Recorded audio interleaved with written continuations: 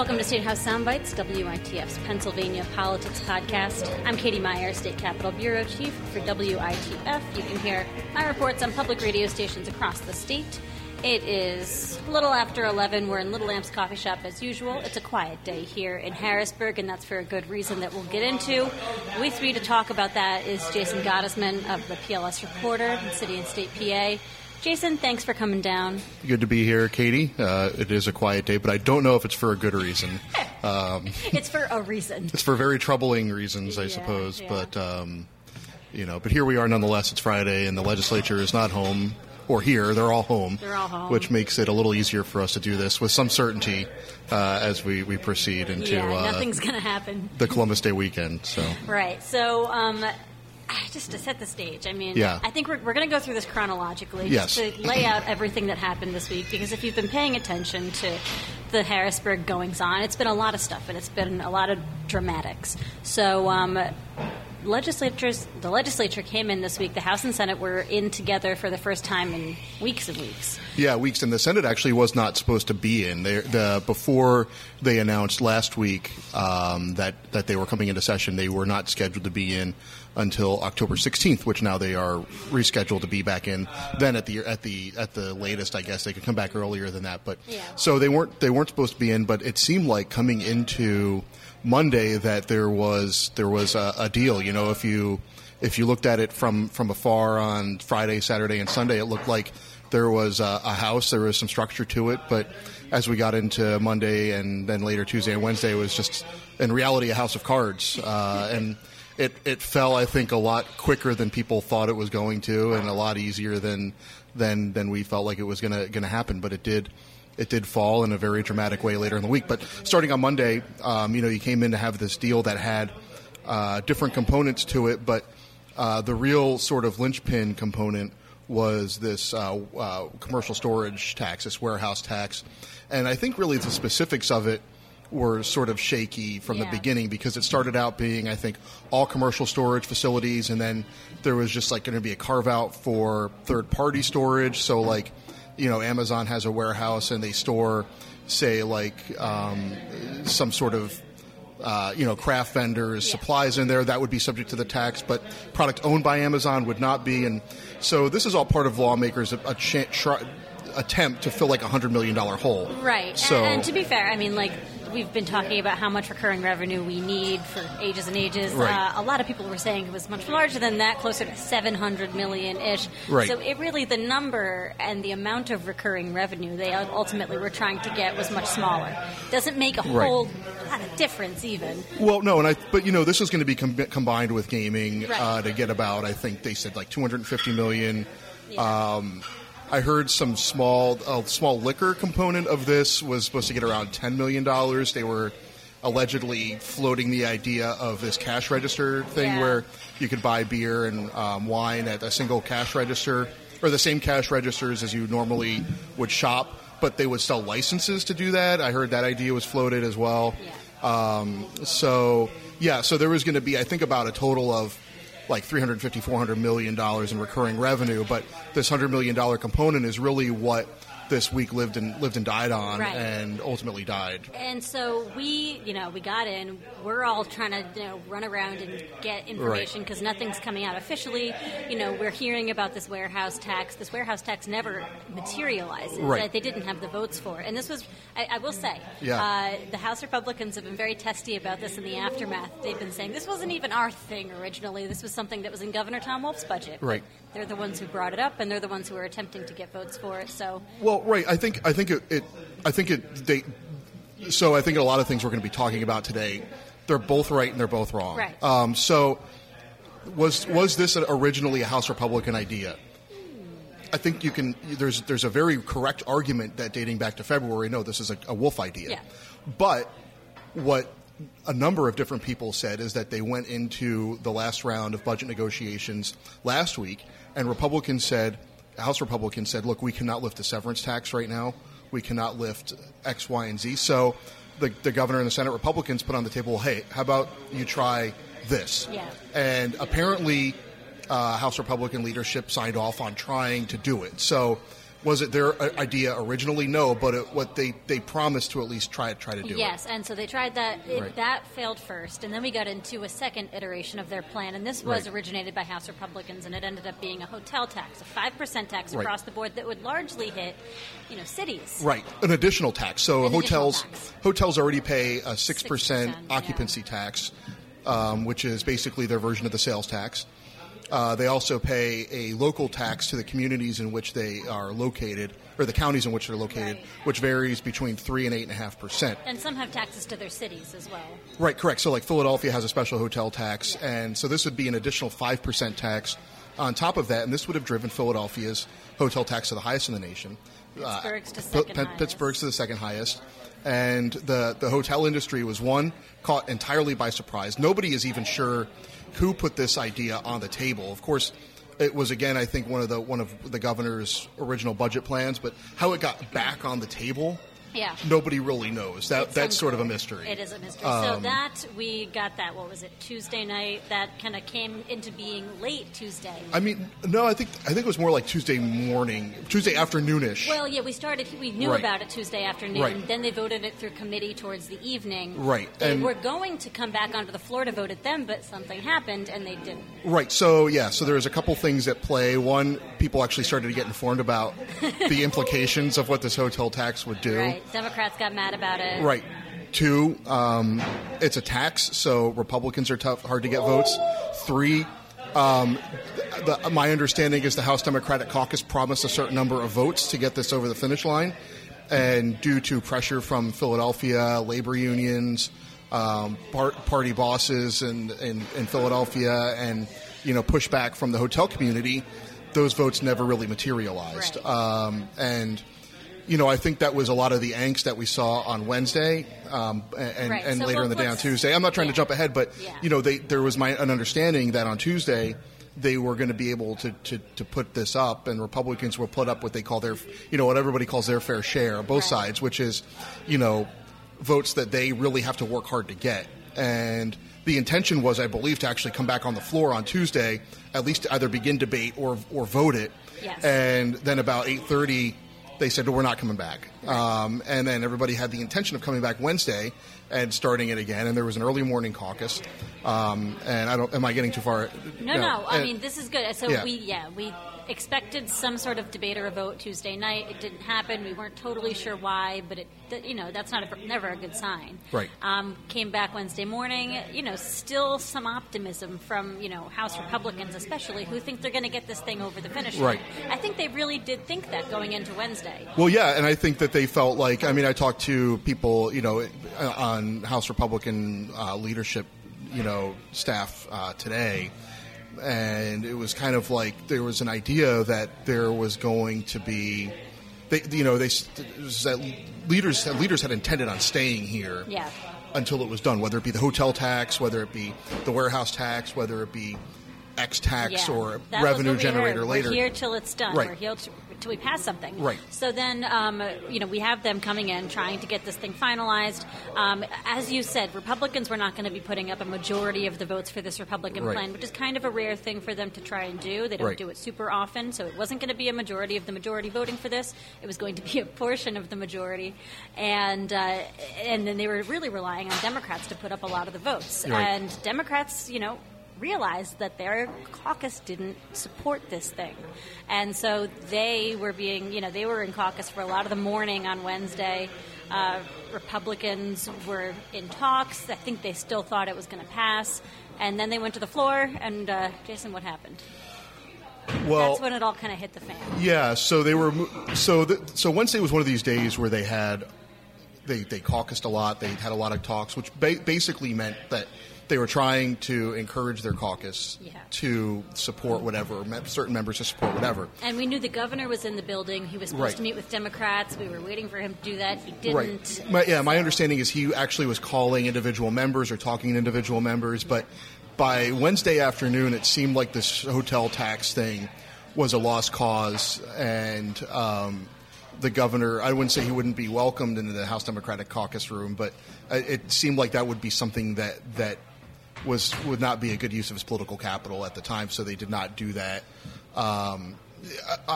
So what happened was, so they go back on the floor to kind of move through some of these just sort of housekeeping bills.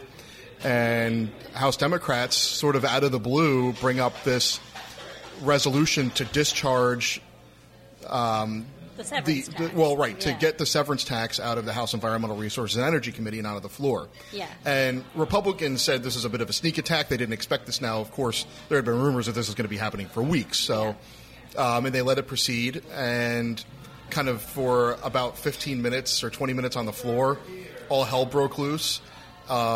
And in the meantime, while this is going on, the governor calls a press conference to kind of outline what we'll talk about in a few minutes. But all the while that's going on, this discharge resolution move failed after, really members... contentious debate. Yeah, people were booing each other and cheering each other, and Yeah. members were asked to sit down and, and just be for quiet. some context on the discharge resolution, because even to Yeah. this day, after this thing failed, House Democrats still maintain that if they get this thing to the floor, it'll pass. Right. In a floor vote on a severance tax, will pass. Right. There's a good chance they're correct on that.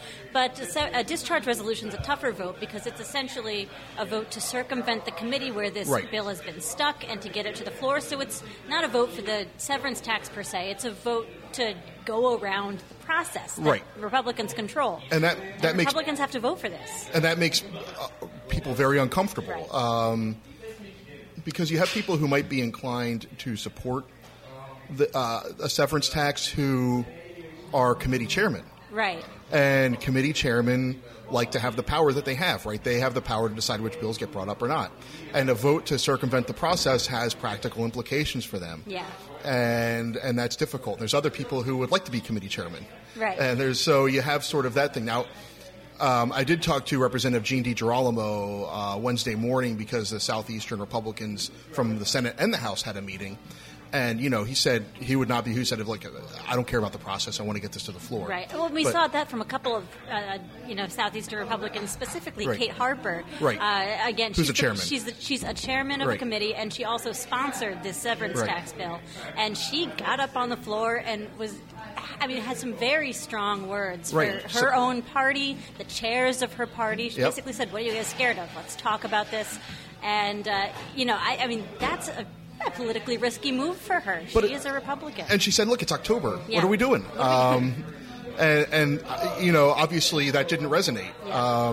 So that failed. It failed. A lot of Democrats didn't vote for it. Right, exactly. I mean, some Republicans did vote for it. I mean, you can't say that they didn't. But ultimately, I think this showed. And look, House Majority Leader Dave Reed said later in the day that a severance tax is not just a simple thing to do. There was people who worked years and years and years on trying to put one together, and it's just so complicated. It's not like something you can rush through. It's not like going out to an appliance store and buying a new dishwasher, right? You have to do a lot more research. A lot more things are at stake. There's also always more stuff attached to it. You're not going to get a severance tax through without, for instance, this has always been the case in our, legislature, putting on environmental, things that would basically compromise the regulations that we currently have in place, which is why some Democrats didn't vote for this. They're concerned about what could be attached to it later. Right. So you had, Greg Vitale, a very environmentally conscious Democrat from Delaware County, who honestly said he was the first one to ever float a severance tax. And so but he said, I am not going to be voting for anything to advance a severance tax unless, these environmental changes are taken away, because that has deeper implications for him. So, yeah, it was a kind of across the board. Right. Sort of like, maybe not. Now, I have kind of heard that this effort might not necessarily be entirely dead. Governor Wolf certainly seems to think it's not dead. Right, and there's still a couple more moves they can pull. I think there'll probably be more on that TBD, but it won't die. No, and a natural gas lobbyist who's lobbying against the severance tax once told me that it'll always be an issue until it finally exists. So, I think there's a certain understanding on behalf of the industry that this is eventually going to happen. But there's going to be people, that are going to basically is going to have to be. there's going to have to be a significant change in the process or in party leadership for that to happen very easily. Yeah. And so back to our chronological breakdown of the breakdown. Nice. That's a good one. So as Copyright the that or something. I will. Okay. As the severance tax is being debated on the floor, Governor Wolf was calling his press conference. This was, again, I mean, as far as House Republicans were concerned, a very unexpected press conference. They didn't know what he was going to say. Yeah. They were wrapped up in something else at the moment. I think it was telegraphed to Democrats, though. Yeah, it was. There was some Democratic meetings right before, actually, the severance tax happened. You had Senate Minority Leader Jay Costa talking with the governor. You had the entire House Democratic leadership team talking with the governor. And look, I think the move to do the discharge resolution was largely a product of we've tried everything else. Let's, if put all the cards on the table. We're gonna Hail Mary this, and if they drop it in the end zone, then so be it. But at least we tried. Right. So while that was sort of in the middle of sort of going under the water, the governor comes out and says, hey, look, enough is enough. I think he said, I'm going to draw a line in the sand. Republicans haven't been able to live up to the promises they've made to get a budget done. And they did vote for the spending plan. Right. They voted for a spending plan. And so he's like, it's going to be up to me now to manage the state's finances. I'm taking over. And I'm going to make sure that this fiscal year we get through without as little as pain as possible for all the programs that we promised that we wanted to fund. So education, opioid crisis. He said he's not going to lay off workers. Right, human services. Human services, all sorts of different things. So, he said, can I talk about what he planned on doing? Yes. So his plan is to securitize our Pennsylvania Liquor Control Board. So what does that mean? Well, sort of. So, yeah. Every year, the Pennsylvania Liquor Control Board transfers essentially its profits into the state general fund. Mm-hmm. What this plan does, now the governor's office has, the administration actually has no ability to do this themselves. Right. What this plan does is that basically the governor has asked the Pennsylvania Liquor Control Board to go out on its own and securitize or monetize those future payments into this year. So $1.25 billion in future payments would be basically a cash advance to plug last year's the 16-17 deficit. Now, that would be paid out of a 20-year annual transfer, so an annual payment of about $85 to $90 million from off the top of that transfer from the Liquor Control Board into the general fund. So they would be basically saying, okay, let's say that the general fund or the Liquor Control Board would put in $200 million into the general fund. Well, right off the top of that comes the $90 million. They would transfer $110 in the general fund. $90 million goes to that debt service. Right. So now this debt service payments, this comes on top of a lot of other obligations that the Liquor Control Board has. So that's what a lot of people are concerned about. This is already an agency that's, can struggle sometimes to make its payments, and we're adding more to it. Sure, yeah. And I think that the Liquor Control Board came out and said, look, we have not fallen below the necessary amount to service this debt for over a decade. So they've had at least $80 million in transfers to the general fund over the last 10 years to be able to do that. So they're not worried. And of course now with the liquor reforms of last session, they have the ability to vary prices. So they can always raise prices to cover this thing. They can do whatever they need to. And it seemed that the administration was trying to sell it as a less risky securitization than the tobacco settlement fund stuff that was being floated out there, too. Some programs are funded through the tobacco settlement fund, which would have to be compromised if we're going to securitize that. And this general fund transfer does not, because it's just money going into the pot, and it's not earmarked for anything necessarily particular. Now, so it's unclear, first of all, if the governor, is going to be able to do this. The PLCB hasn't really said one way or another, like, this is definitely going to work. No, they hedged. They hedged. They said, we're going to work on it. Yeah. Now, one of the reasons I think it's pretty fair to say that the governor chose the PLCB as the thing to securitize is that privatizing liquor in Pennsylvania has been a major priority for a lot of House Republicans for some time, specifically House Speaker Mike Turzai. That's his pet project. And now obviously, if you're, relying on the PLCB to make these debt service payments for 20 years down the line, it makes it an awful lot harder to privatize that. Right, and I've heard two things in relation to that. One, that there might be a clause in the like agreement for the securitization that they cannot privatize the system. But I've also heard that it might not necessarily kill privatization entirely, because if they don't do that, then if they sell off the whole system, all they would have to do is pay off the $1.25 billion or whatever is left of it, right, with the proceeds of the privatization. Now, it adds a more complicating layer to privatization. It for sure does. But yeah, this is definitely, I think, a calculated decision of all the dedicated funding streams that come into the general fund. For the governor to choose this one, particularly one which he cannot authorize himself, I think is a, if the message is not intentional, the unintentional message is pretty clear. Yes, and so now getting into the implications of this decision.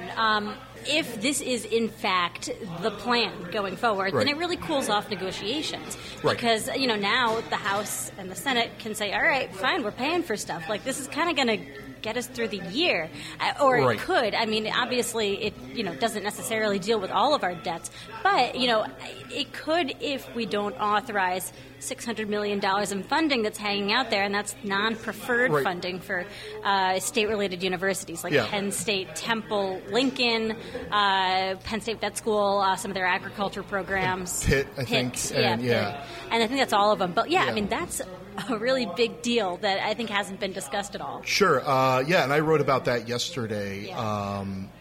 That can have some devastating impacts on these schools. And I've heard, throughout the year, because this is not the first idea that this was floated. So the governor actually, in his budget address, if you remember, in his original proposal, floated the idea of not sending money to the Penn Vet School. So that's about a $40 million a year appropriation to them. So he proposed eliminating that. The speaker, in the middle of the spring, actually also floated not funding the state-relateds outside of Lincoln and Penn Vet. So Mike Turzai. Yeah, the speaker, Mike Turzai, said, Lincoln and Penn Vet, we need to keep going, but the other ones we really have to question, because obviously, I mean, you're talking about no little amount of money going to these schools from the state. I mean, actually, I think some of the state-related universities probably have more of an annual revenue source than the actual state does in some of their endowments and different things. So, I mean, the money to, I think, some of these schools, to them, I'm not saying it's insignificant, but it's a lot for the state. And really, at the end of the day, I mean, I think Senate Majority Leader Jake Corman, who represents Penn State, said, look, Penn State's going to have 44,000 students next year. The makeup of those students might be different in the absence of state funding, but Penn State's going to be able to survive. I'm sure Pitt's going to be able to survive. Lincoln? Maybe not. Yeah. They get a quarter of their money from the state. Yeah. And Penn Vet, I mean, they're the only state veterinary school in the state. Yeah. They do a lot of stuff. Yeah. So, I mean, the long and short of this is going to be a controversial thing. There hasn't been any discussion about really whether we're going to fund these or not. A lot of people have said, maybe we just shouldn't. A lot of House Republicans, I've heard, would fully support not funding these. Yeah, absolutely. And, that's a real thing. Same kind of thing in the Senate. I mean, obviously, a lot of lawmakers also have really deep connections to these schools. Like half of our legislature went to Penn State. Sure. Obviously, that's not accurate, but lots of them did. So this is going to be something that gets discussed, and I think a lot of serious discussions are going to happen on it, but we don't know. Well, and it does keep the pressure on. It does. It is the one area where it's there's like still two pressure points right. at this point. So it's whether or not we really want to privatize the liquor industry, and if we do, then maybe securitizing it isn't the best idea. Right. And then do we want to fund these schools? Those are the two things that could bring the legislature back, I think. And I would add maybe a third thing, too, because I reached out to Treasurer Joe Torcella's office to say, hey, look, you said the Treasurer said he needs a balanced budget in order to resume this short-term borrowing, because our cash flow issues have not been resolved. So, of course.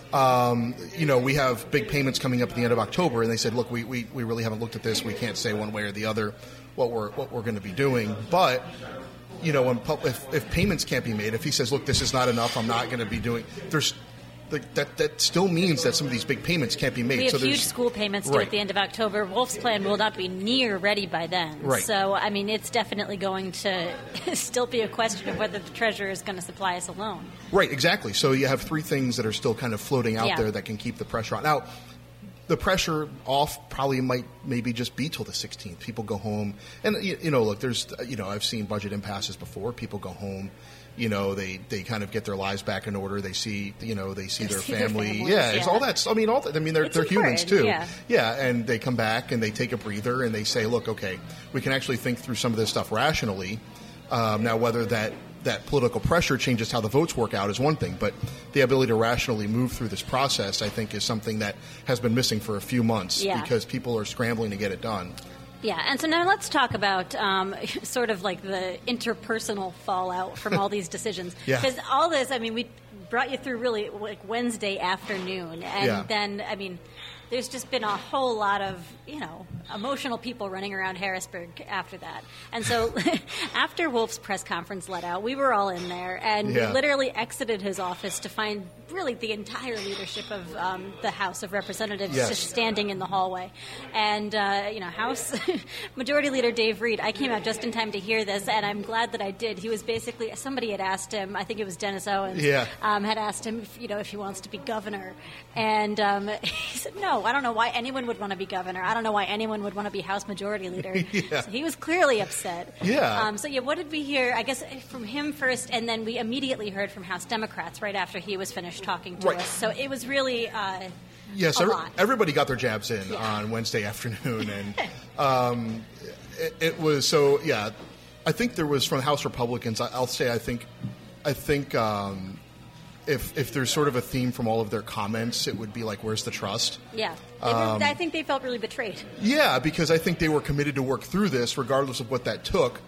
And they felt like they had a number of commitments from House Democrats to really get their members in line and put up votes, and they couldn't do it. And they felt like, there was, I think, a real feeling that they were going to cede their majority of the majority. They were going to put up a minority number of their members, less than half of their caucus, to support some of these plans, which is big because earlier Speaker Turzai really, really went after the Senate for doing the same thing. Yeah. And the fact that they were willing to get that done is huge. It's huge. And these are, again, and I think this kind of gets lost, these are tax increases. They're not the tax increases that the Democrats want. They want a severance tax. Right. But nevertheless, this hotel thing, this warehouse thing, they're not proposals that House Republicans are naturally going to want to support. No, and and they're putting up these plans. And I think they're right in a lot of respects to sort of deflect some of that blame because one, they have a huge majority, and they're allowed to act like they're in the majority in their chamber.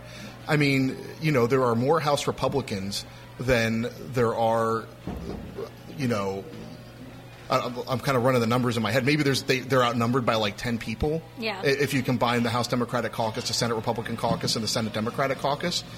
But they've got most of the people. Right. They have a huge number of people in their chamber and in their majority, and they have every right to say, look, we are not going to support taxes. They're And that's fine. It's not a new thing. No, it's not. I mean, they're not going to stop them from being Republicans. And, I think they came in this week looking to deal and to get this done, and they really did feel betrayed. Now, of course, on the flip side of that, right. you had then we had House Frank Dermody, the House Minority Leader, who was on the podcast a few weeks ago. He was. He made a surprise guest appearance. Yes, who was saying, no, look, the Republicans have failed to lead. They have a huge majority. So he flipped it, right? So they have a huge majority. It's their responsibility to put proposals on the table that everybody can agree to. And they have failed in that responsibility. And also a very fair argument. So I said at the beginning, this is going to be a thing where we talk about everybody's right and everybody's wrong. Right. But at the same time, I don't think that, the House Democrats were going to be putting up 70 votes for a hotel tax. They had a couple dozen at best when at the highest whip count. So, and again, it has to be said, this hotel tax would inordinately affect cities, which is where the Democrats are. It's Philadelphia and it's Pittsburgh. Sure, but and some, in the middle of the state as well. And I don't think they could lift with a huge portion of their caucus the warehouse tax. Right. They definitely had balked at the gross receipts tax the Senate sent over. So, their leadership, I think everybody was in a room with the leaders, and the leaders would say, look, we're going to go back and try, or I'm going to commit to trying on this. And then they would go back and it couldn't get done. And so, when you go in and you promise to try to do something and then you can't deliver on that, there's a trust relationship that's sort of broken there because, what is your attempt to try mean? It really doesn't mean a lot at the end of the day when neither caucus can lift something on their own or even with the help of of this portion of the other caucus. So, everybody's right in their statements. Everybody's wrong.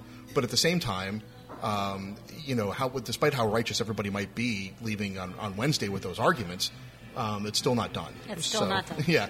And on the Senate side, you had the same thing. So, you had Senate Majority Leader Jake Corman, who was very, I would probably say more measured in his remarks, not really blaming anybody, but really just expressing these concerns for the state-related. Of course, and he readily admitted he's a senator from Penn State. Right. So no one's happy. No. Certainly nobody is happy, except probably maybe a small minority of House Republicans, so not even a small minority, who are going to be fine with a cuts-only budget. I'm not meaning to plug my work, but I wrote on that a couple weeks ago, and there's definitely people out there who are absolutely, their end game was to have this budget solved with cuts alone. Right, and I mean, that really looks like what I think the closest option in front of them, if they just want to say, all right, whatever, it's done. Right. That's what it is. It's going to be a cuts-only budget with the securitization of the liquor industry. So now, really, that's how we really know at this point. I think that we've kind of reached the end of, how far we can prognosticate about this. Although we have seen, in the day or two after all this happened, there's been fallout. People are still criticizing each other. If you go on Twitter and you look at any lawmaker's profile, they're all yelling at each other on social media. Yep. The House Republicans are still very, very bitter about Governor Wolf, again, taking this different direction that they hadn't known about. They're saying, well, hey, he should manage. Why didn't he do this 3 months ago so we could avoid a credit downgrade? Credit downgrade still might have happened, but or they might happen in the future because we have no recurring revenue. Exactly, so. And the credit agencies have said we want you guys to pass recurring revenue, otherwise, that's not good enough. Right. So, in some ways this is kind of resolved. In other ways, it's really not. Yeah, the governor's move has not solved our problems, No. but it has deferred having to deal with them once again, which, is sort of the kick the can down the road mentality that has sort of gotten where people, that's why we're here in the first place. Right, exactly. And that's not, I don't think it's, the governor said this is not how government's supposed to work, but, it's another patch on another bad year. And I think, I think that the elements that would like to see a cuts-only budget are going to go back and they're going to look what the governor did and say, look, see, we didn't need such a big spend number after all. Yeah. See, look, what have we been doing after all these years? Look, why are we increasing the spend this year? Obviously, we got by with X. We downsized the scope of government. Why do we need a $32.2 billion or $32 billion budget? Yeah. Why can't we roll it back to $31.5? But at the end of the day, and I think this is worth noting, that is a majority of the House. The House of Representatives did overwhelmingly vote for the spending plan that we have. So, absolutely. you could make the argument that, listen, this section of the House of Representatives is sort of holding up funding this budget. Yeah, absolutely. I think that's a very fair thing to say. And I think there's also, I don't mean to interrupt you, I'm sorry. Yeah, no, good. I'm done. I'd be interested to see if in the near future, whether again there is a budget without a revenue plan, because that has worked out not very well this year. Yeah, no, this year it's been sort of a nightmare for everyone involved. All right, well, hey, I think that kind of brings us to the present day, where we're just sort of waiting for the other shoe to drop on how they decide to deal with all this. But going forward, is there anything specifically you're going to be looking at? We mentioned schools. We mentioned whether this is legal for the governor to securitize the liquor industry. Yeah, I think some of those questions will probably be being looked at by myself and some of our other newsroom colleagues in the near term. But I think some of the bigger questions are going to become the middle of the month. What happens with our mandated payments? Yeah. How exactly is the governor going to pull? The $1.25 billion, okay, but we still have a hole this year. Everybody was saying they're $100 million apart, but that is assuming that the Senate passes that not the Senate, but that they pass a gaming bill, right, that they pass these other reps. So we're still really, if all in, say they do pass the state related, it could be as bad as $600 to $700 million. Now. Yeah. And the governor did say if they do pass the state related, I'll try to make it work. He was not foreclosing those getting to his desk. Yeah. I think we still have a lot of questions. There's a lot of answers. And the governor was not very specific. He said, I'm going to manage the complement. I'm going to try to monetize more state assets, which God might put knows the farm show lease back into play. I don't know what's going to happen, and I think that's something that, and whether the securitization is legal too. Lots of questions. I don't think anybody really knows what to feel. Anybody knows what to think. I think legislators are probably emotionally and physically exhausted. And who knows? I mean, we might come back here on the 16th refreshed and ready to go. I don't think anybody really wants to. I told somebody this kind of reminds me, I was watching the Vietnam thing by Ken Burns. This kind of reminds me, I said, this is the Vietnam budget. You know, we kind of know how we got here, and we all agree that it's really bad, but we also, nobody can really agree exactly on how to get it done and how to get out of it. They're not that far apart. They just really can't close that final bit. Right, yeah. So anyway, I guess if you take away one thing from this podcast, it's that we don't have a budget, and we don't have anything resembling a balanced budget. No matter, I mean, you know, governor's decision regardless, notwithstanding, there's still more to do, and we'll continue covering this. It'll keep us busy, at least. It'll keep us busy. It'll keep us in jobs. All right, Jason, I think that does it for the week. All right, Katie, thank you. Thank you, everybody. We will be back next week with hopefully more information, or not. We'll keep you posted.